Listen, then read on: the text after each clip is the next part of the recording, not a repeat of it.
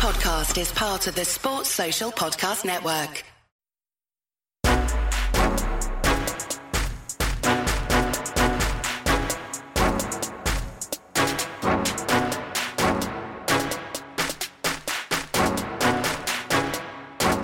Welcome to the 10-12, the podcast that covers all 10 teams in the Big 12 Conference, plus BYU, UCF, Houston, and Cincinnati. We are, of course, the flagship show of the 10-12 network and partners with Sports Drink, your water cooler for sports and non-sports, a fantastic podcast network in their own right. I'm your host, Philip Slavin. Thank you for joining us for this little bonus podcast. The NCAA Women's Soccer Tournament gets underway on Friday. 3 current Big 12 teams going to be taking part in the tournament this year. TCU, Texas, and West Virginia all getting seeded. It seems like something we should talk a little bit about here on the show, and so I'm excited to have a first-time guest joining us. That's Tom Hindle of Top Drawer Soccer. Tom, welcome to the show, man. Hi, Philip. How are you?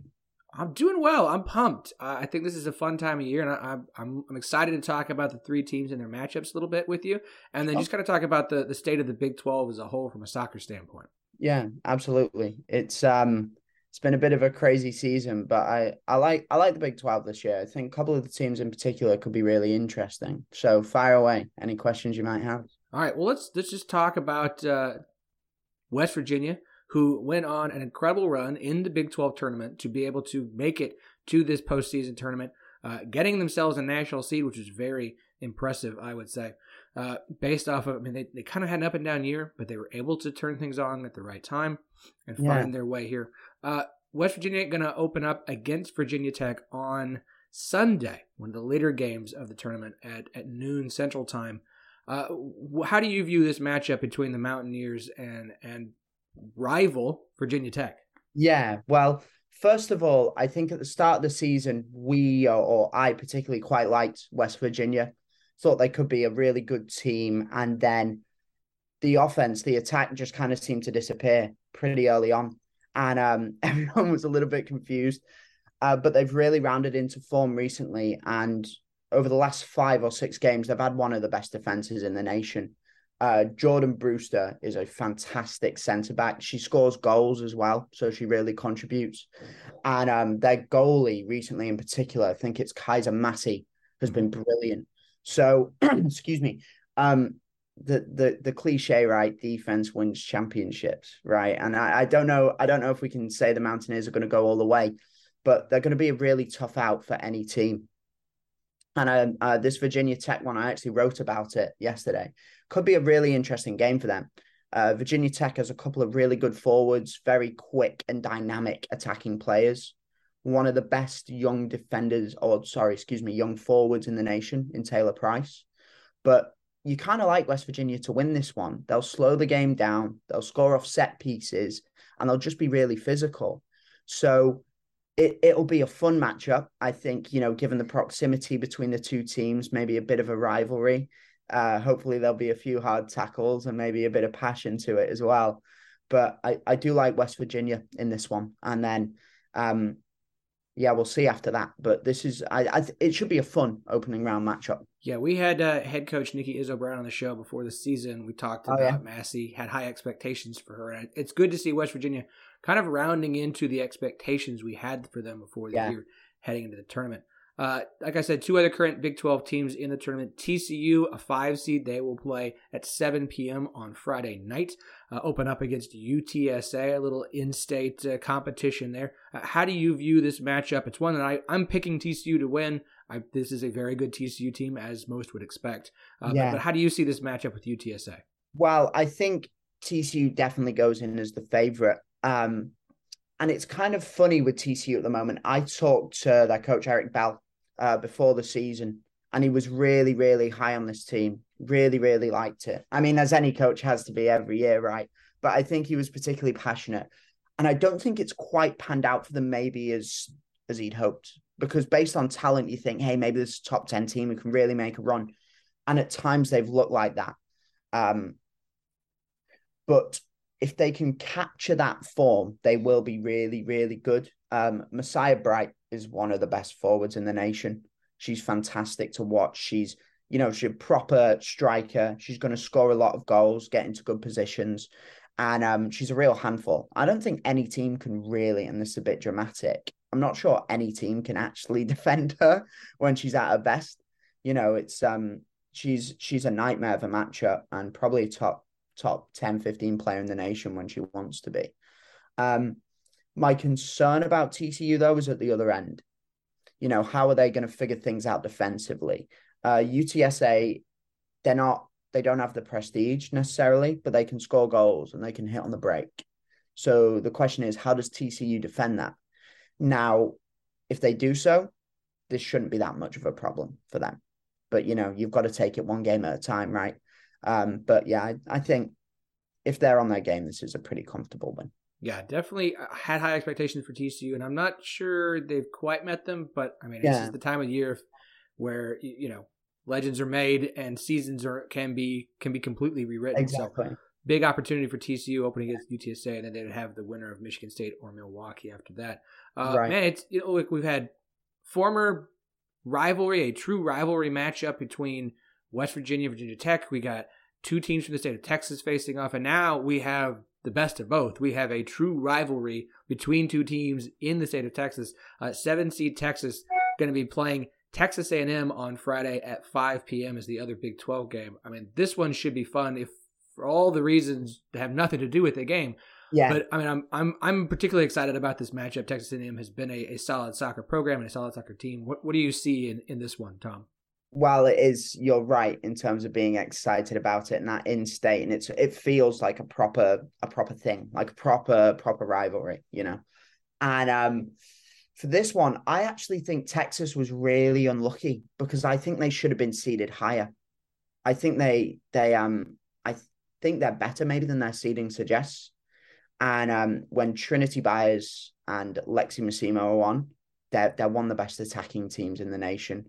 I don't know how much you've been into this or what the awareness of it, but the two of them have played together since they were, I think, in high school and younger than that. So they have this fantastic understanding with each other. I think Massimo's assisted on like half of Trinity Byers' goals this year, which is crazy. But yeah, Texas really good in the attack. They've got some good defenders as well, some good outside backs who are going to create chances for them.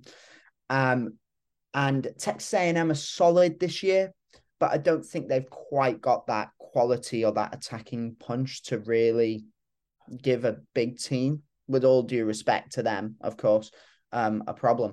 So I like Texas in this matchup. I really do. My one concern for them, sorry if I've cut you off there, my one concern for Texas is they're not that deep. So most teams you'd like to have maybe 5-6 people you can bring off the bench who can give you at least 15, 20 minutes. Recently, Texas has only gone 2 or 3.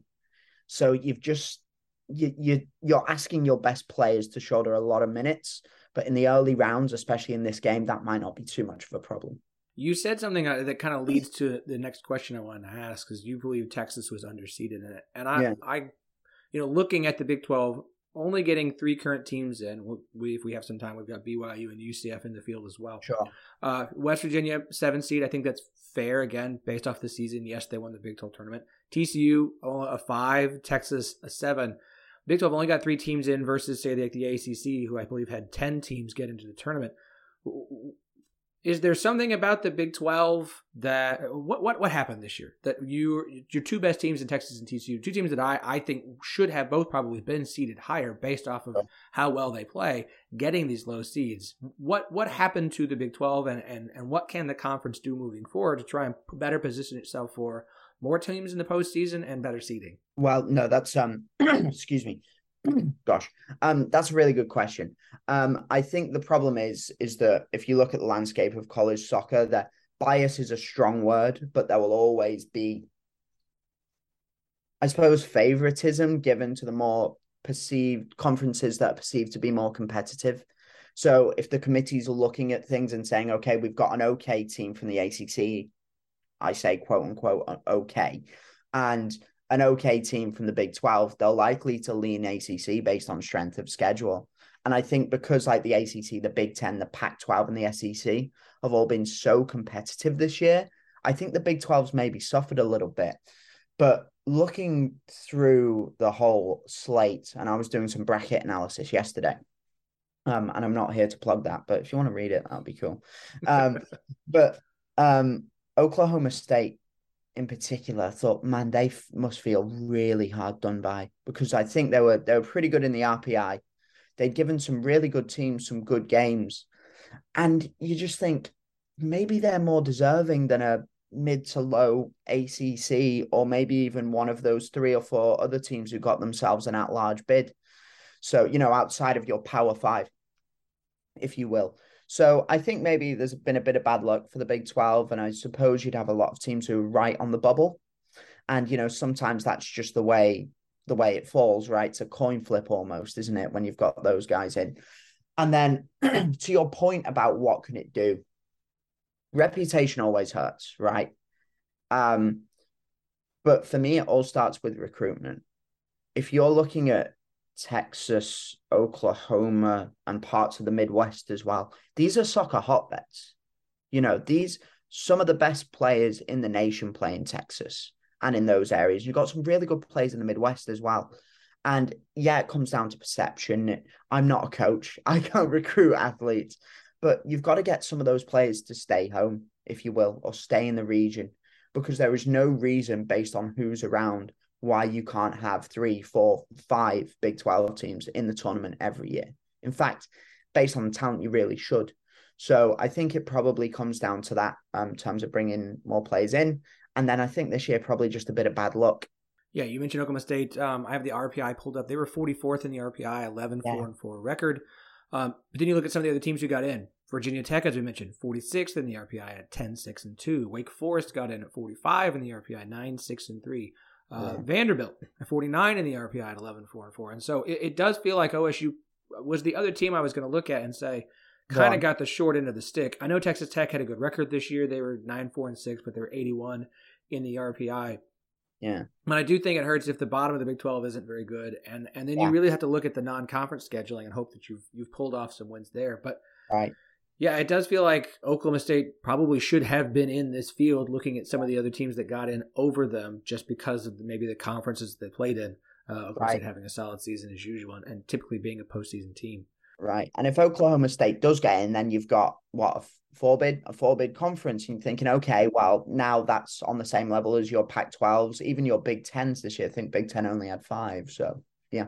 Yeah, makes a lot of sense. I know we just got a couple seconds, so let's do this real quick. 2 incoming Big 12 schools will join the conference for next season. That being BYU and UCF made the postseason. BYU a 6th seed against Utah Valley. That game is Friday night at 7 p.m. Any thoughts on that particular matchup?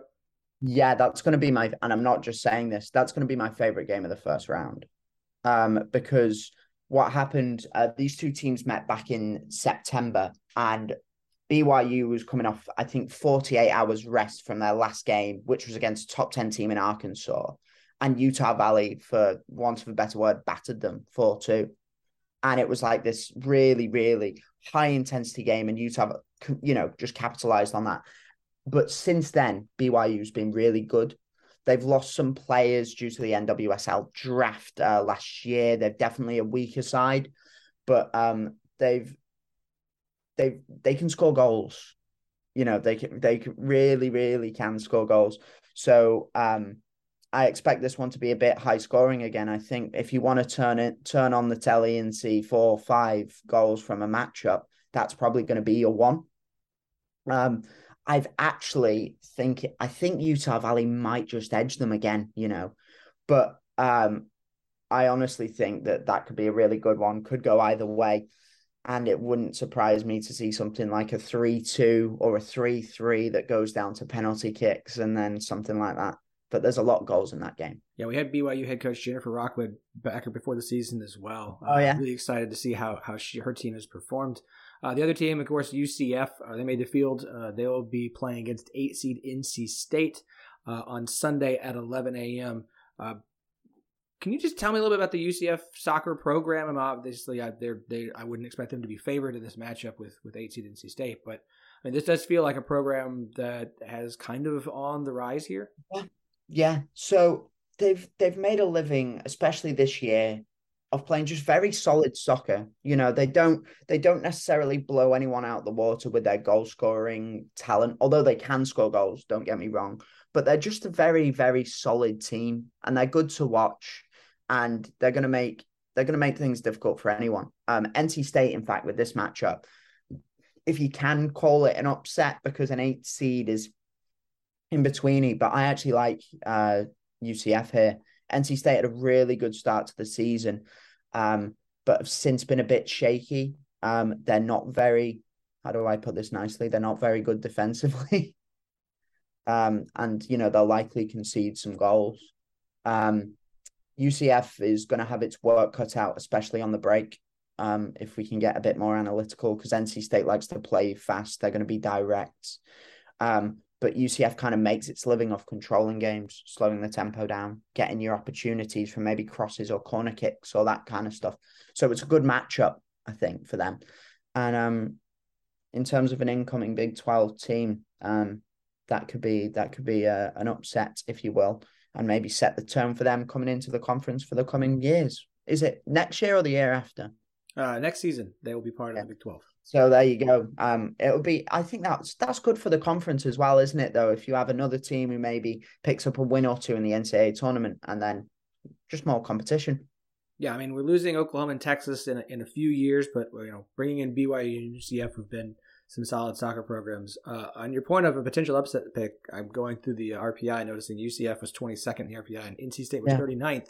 Yeah, and UCF had a 9-2-5 record, NC State 7-7-5. So again, maybe a little bit of the ACC bias in play here. Guess it's not just in men's basketball where we get an ACC bias. Tom, you have been incredible. Thank you so much for your time today, man. Where can everybody check out the work you do covering soccer? Well, yes, please do. Topdrawersoccer.com. We have kind of a full slate of college and club and youth soccer coverage. College soccer coverage is going to be intense and heavy for the next month because you've got the men's and women's NCAA tournaments coming up. And then also give us a shout on Twitter at Top Drawer Soccer. We've got some teams of the week coming out. We've got loads of previews, and we're really going to dig into the tournament over the next few weeks. So I suppose if you want to sort of listen to people try and figure out what the hell's going on, give us a shout there. Very cool. And you can follow Tom on Twitter as well at Tom_Hindle_. Hindle is Hindle. Tom, thank you so much, man. This was great. And we'll try and get you back on when the next season rolls around, man. You know what? Please do. Or tell me I was wrong after the NCAA tournament. Happy to tweet at you, bud. Yeah, brilliant.